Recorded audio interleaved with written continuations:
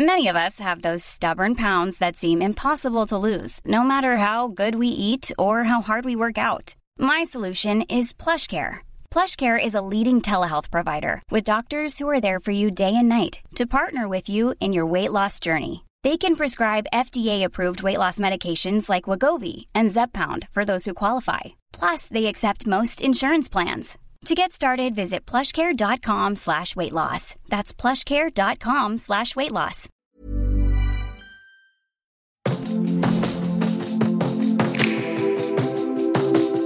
Welcome to Chamber Breakers, presented by Verizon Business and Yahoo Finance. I'm Leanna Brinded, head of Yahoo Finance UK. And I'm Xavier White, CSR and Innovation Marketing Manager at Verizon Business. During this series, Leanna and I will be inviting thought leaders to break the echo chamber surrounding key societal issues. This season, we're focused on corporate social responsibility, education, and the workforce at a time of a global crisis. We're delighted to welcome Esther Wojcicki, a journalist and award-winning educator who has been dubbed the godmother of Silicon Valley. Esther is also the mother of YouTube CEO Susan, 23andMe founder Anne, and anthropologist and epidemiologist Janet. Esther is one of the foremost experts in preparing children and adults to succeed. So take it away, Esther.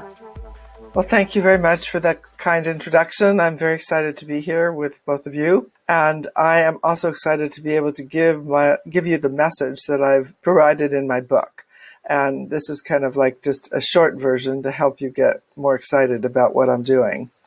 So I've been a teacher in the classroom for 40 years, and my students have also profited from this methodology, pedagogy that I've used. And so I've come to the conclusion after all those years that, in fact, it works because it's been a long time, and also worked on my children and also worked on a lot of my students. And that's where the title Godmother of Silicon Valley came from, because so many of my students coming out of that program became very successful entrepreneurs or professionals. And so that's it. That's the key. So the book is called How to Raise Successful People, Simple Lessons for Radical Results. And the lessons are really simple. And some people might overlook them and say, oh, that's so simple, it doesn't really matter. And so I'd like to bring that to your attention because it does matter. The lessons are encapsulated in this acronym that I created for the book to help everybody remember what I said. And the acronym is TRICK. Stands for Trust, Respect, Independence, Collaboration, and Kindness. And what I say is that it's really important for you as parents to develop trust and respect for your children when they are young, and give them independence, collaborate with them, don't dictate and tell them what to do all the time, and treat them with kindness no matter what they do. You know, you want to show them kindness, because through this method of mine, where you give them this opportunity to believe in themselves and do more and more things independently, they develop self-respect and self-love. And that is one of the most important things a person can have when they're an adult. And when you don't respect yourself, it's hard to respect someone else. It's, you know, you give respect and you get respect. But if you're not in a position to give respect, it's hard to get respect. And so then people get into, as adults, very difficult situations. And it could be your interpersonal situation with the person that you live with or you're connected with, can be at work, can be in school, and also it's especially apparent when kids are teenagers, because, you know, they want to be respected. They want to be trusted. And the more control you put on your child, the less respect there's going to be, and they break all the rules. And then they don't talk to you. And then you wonder, like, oh my God, what did I do wrong? Why won't my child talk to me? You know, I spent my whole life taking care of them, and now they won't talk to me. And not only that, they're running away and doing all sorts of things I don't want them to do. It's because the communication channel is broken. It's closed because there was no communication. It was just you, the parent, saying no all the time. And as long as you say no all the time, I can tell you the kid's not going to talk to you. Why talk to somebody who says no all the time? And in the work world, it's the same thing. Why talk to your manager who always puts you down? I'm also doing something called Trick for Corporations. And it's like how to work effectively with people in your workplace. I mean, nobody is selling their soul for a salary. Let's treat people with kindness. I mean, we need to treat each other with kindness because that's what makes it work. So we've got a lot of common problems facing the world, a lot of them. Number one, of course, is climate change and, of course, the pandemic. We need kids who are going to be able to work together to solve these problems. It's very simple. And so we need to empower our kids, our children, to be the best they can be and to work together cooperatively with other people in the world. So I will just explain one more little thing that I've been working on, just so you know.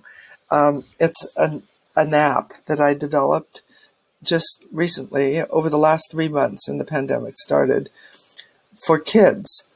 And it's called Tract, TRACT.app. And the goal of this is to give kids an opportunity to explore, empower them, and to play. It's a kind of a learning game to help kids learn and have a good time. And it's by kids, for kids. So in other words, it's produced by teenagers. And as I said, the goal is to empower those kids, give them a choice of what they want to do, be on a path together with them, and let them collaborate. So I'd just like to advise people to go online and check it out. You know, I'm trying to save all these kids. You know, this is, of course, a very big goal, but I'm not giving up. I'm just, you know, it's something that I'm passionate about, helping kids in the world. And so this is one of the ways that I'm doing it. That's incredibly powerful. And thank you so much, Esther, for that.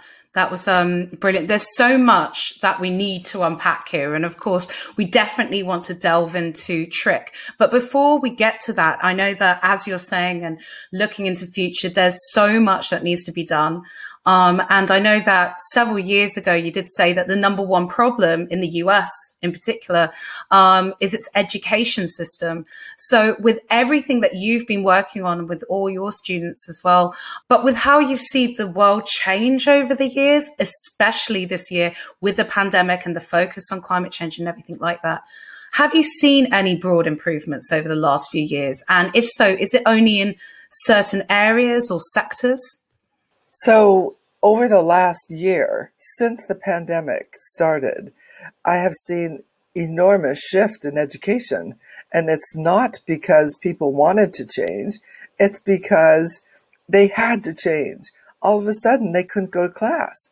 And now suddenly they have to learn online, and you have to trust that they're going to show up.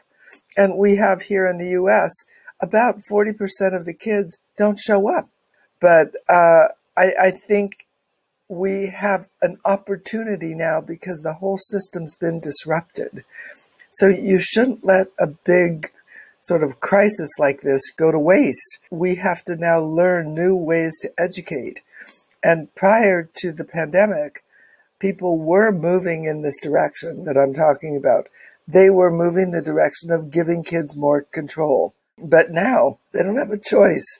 So I think that is the main thing that is happening. And the question is how to do it effectively online. So for school districts or schools that are still doing it a traditional way, I think I just advise them they have to rethink what they're doing. And because you cannot continue to do it the way that you've been doing it. The society and the world and the environment has just changed too much. You've said so much there, so many amazing things, moving things, sad things. But one thing that I thought was really interesting is how you touched on almost deinstitutionalizing learning and education and how that leads to empowerment. And then also on the responsibility issue, how, if this were a lesson right now, I wouldn't know if you were doing the homework. And I wonder if we're moving away from sort of a learning institution model where there's all the negative connotations of that and where kids have that resistance to want to learn and they want to have more fun. Do you think there's a responsibility of tech companies to step in some way and try and help with facilitation of the new model of learning? Yes, I do. I think that that's basically exactly what I think, because there's a lot of tech out there that can be used to help kids learn. And that's what we tried. Tract.app is a tech company. But there's a lot of tech companies out there that can help. So tech can help us. I mean, just like, tech helps you cook. If you want to know how to cook something, you go online and look up recipes. There's a lot of advantages to using tech appropriately. We don't just have to use tech, to listen to music, watch videos, and play games. There's a lot more to it. And one of the things that I did with all my students, every year I did it over and over, was to teach them how to get the information they wanted. It's the power of search. And that is one of the things that's so important. How do you search intelligently? And how do you analyze the results of your search? Because you get a lot of stuff. And how do you know what to believe? And how do you know what not to believe? So yes, tech companies can make a huge impact. And I would like to encourage as many people listening to this as possible to think about what they're doing in tech that can possibly help a wider range of people and all over the world, not just in your local community. There's another facet to what you're talking about, and I do want to center on some of the trick strategy that you talk about in your book, and of course how this all pertains to growing successful children in the wider world of work later. And one of the key components that seems to bring out is financial freedom as well, which not only helps children, but also us thriving adults. So can you talk a bit about, when it comes to the education and future-proofing children, how important financial freedom is to that, and how important that is at what stage in order to foster independence? Well, I'm so glad you brought this up, because this is one of the main things I did with my children. They had, early on, when they were like 8 or 9 years old, they got an allowance. And the allowance, it was not in exchange for doing chores, by the way. They were all supposed to be part of a team. I said, you don't pay me for being your mom. So, you just cooperate. But they all got an allowance. And then they had to figure out how they were going to spend it or save it or whatever. And that made a huge difference in their lives, because they all learned the power of compounding. And if they would save it, what difference that might have made. They didn't get a lot of money, but back then for them, they would get like $5. And, they learned more about how to plan for the future with that simple little thing that I did than anything else. And also the other thing I did, which was a big risk, that I did it with all the publications that I had. So now today there's about 10 of them, magazines and newspapers. I basically said to the kids, you have to raise money to support this publication, because what would happen if the school said they didn't have any more money to pay for it? Then your publication would fall apart, wouldn't be there. So every publication raised their own money to publish.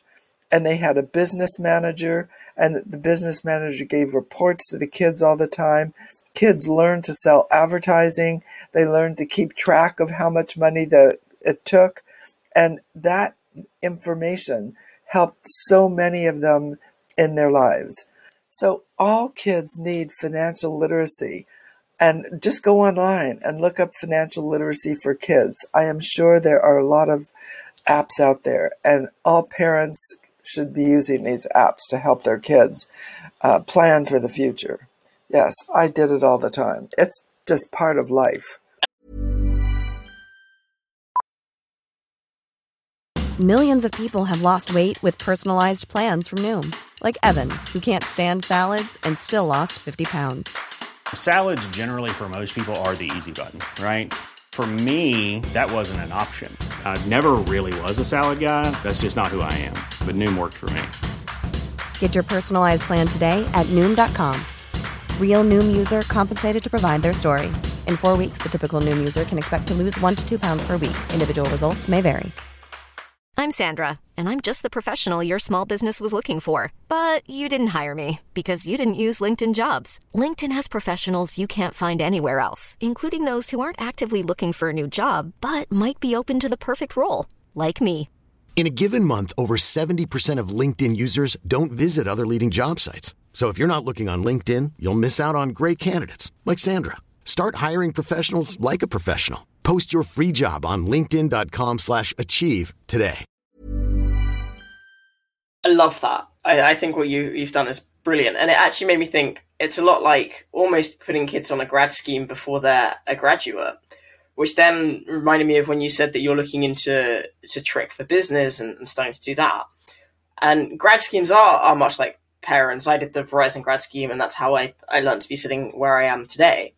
But do you think that means that companies need to not treat their employees when they're young like children, but take that same Trick approach when somebody's fresh out of school, college, university, and run through the very same process to help grow an independent worker? Again, thank you very much for this question, honestly, because that's exactly right. You have to treat your employees, especially your young employees, with trust and respect. So I think in a company, the most important thing the CEO can do is build a community of trust and respect, and then also give those employees an opportunity to be creative by forgiving them if they make any kind of mistake. No one wants to make a mistake. No one wants to be wrong. And so forgiveness and kindness is so important, and being able to realize that we're all working together. We all have either a common service or product or country or whatever our goal is. And in order to reach that goal, we need collaboration and we need independence. Just think about creativity. When you're creative, the main thing you're doing is something new, something brand new. And if you're doing something new, nobody else has done it before. So you're making yourself vulnerable. And so you have to treat people who are creative with respect and give them some leeway. Otherwise, you're not going to have any creativity. People are just going to follow the rules all the time because they're going to be afraid of being ridiculed or afraid of, losing their job or afraid of anything. So creativity is fostered in an environment of trust and respect. And so, and that's what we all need today. My goodness, we need more trust and respect so we can all come up with creative solutions for what we're all facing. Creativity is really at the core of everything, I think. And just as you said, especially when we're in a crisis, sometimes that actually can foster greater creativity because necessity, right, is the mother of all invention, and it allows a lot of new things to flourish. And so with that in mind, and I know that you've spoken about this in your book, it would be great to hear about moonshots. You've mentioned that before in some of your work. And so for people who are listening, I think this ties in very well with the creative side. What are moonshots and how important is it, not just for the younger generations, but also when we talk about the corporate world, factoring in creativity and trust to do something with the fact that we still need to keep the lights on during a crisis? That's correct. So my first book was called, as you say, Moonshots in Education. And it was called, the tag was also Launching Blended Learning in the Classroom. And blended learning is a combination of traditional teaching methods with tech. And moonshots are just so important, not just in education, but they're important in all fields. Moonshots are basically attempts to get to the moon, but figuratively. So I think it was 1961 that Kennedy said, we're going to the moon. And we're going to the moon not because it's easy, but because it's hard. And it's something that we have to do. And so we're going to do it. And that's what happened. And it was 8 or 9 years later that we had the first man on the moon. It was absolutely remarkable. But it took a tremendous amount of community effort to get to the moon. And that is what is required in every moonshot. You need to work together. You need to be collaborative. Anything new requires your acceptance of yourself, your self-respect, and those around you, that you're willing to take a risk and try it. And if you look at Steve Jobs and what he did, I mean, he made so many mistakes, incredible number. I mean, I've just been reading his biography again, and it's amazing to see what it took for him to get where he is or was. And can you imagine our world today? I mean, we would not be talking to each other right now on this, video without having had Steve Jobs and what he tried to do. But if you look at his biography, you'll see that he believed in himself. And a lot of the problems that he came across, he just didn't care about what other people said. He was just focused on making a difference and coming up with these ideas that he believed in. And so I think that's what we need to do today. And it's hard. It's really hard because it's not a straight path. And if the sooner that we can work together, I think the better off we're all going to be as a world. That's really cool and really interesting. And actually, your own family, I mean, they've done amazingly when you look at it. Your family is a result of a recipe for success. CEO of YouTube, CEO of 23andMe, assistant professor at University of California in San Francisco, and they're all your daughters. So as we wrap up, I wanted to just know, what is the biggest lesson that you've learned from not just talking about what you talk about, but implementing it, if you were to share that with our audience? So I think the biggest lesson is that it's hard. And, getting to where you want to go is not simple and not trivial. And my daughters did rise to the top of their fields, all three of them. I mean, if I just think about my daughter Anne and 23andMe, I mean, when she first came out, I think it was within a year or two later that the federal government tried to shut her down. And they tried to shut it down by saying that we as citizens don't have the capacity to understand or to take care of our own DNA. We don't know how to do it, and we should never give people the right to know their own DNA. That was what she had to fight against. And, finally they reversed themselves. But, it was not a fun time. And she was persistent. I'm just telling you, everybody, whatever you're trying to do, if you think it's going to be easy, think again. It's going to be hard, but it's going to be worth it. Fantastic. Thank you so much, Esther, for joining us today. It's been such an inspiring and optimistic conversation as well for the future and for future generations. But before we completely go, can you tell the listeners and the watchers, if you're watching us on video right now, where they can follow you and where they can find more information about the things that you've talked about today? So I have a blog post on it's Woj Way, www.wojway.com. That's one. And I post every other week on that. And it gives you, some information about what I'm doing. I also have a website called raisesuccessfulpeople.com. And then also you can follow me on LinkedIn and on Facebook. And I'm on Twitter, and it's just my first and last name together, Esther Wojcicki at Twitter and Esther Wojcicki at Facebook and so forth.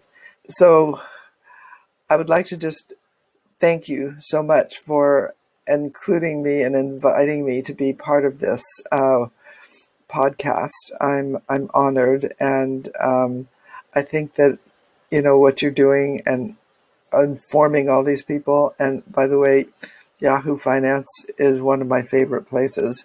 So thank you for including me on this. Thank you for having you. We're honored to have you and to have you talking about these things. Thank you so much. Yes, it's just been an amazing time, and we hope to be in touch, but really honored to have you here. And thank you for all your wisdom and all your passion and everything that you're doing for the world, to be honest. And for all those who are listening or watching, don't forget that you can find videos and articles about this series on the Yahoo Finance UK site. And if you enjoyed this episode, please rate, review, and subscribe to hear more.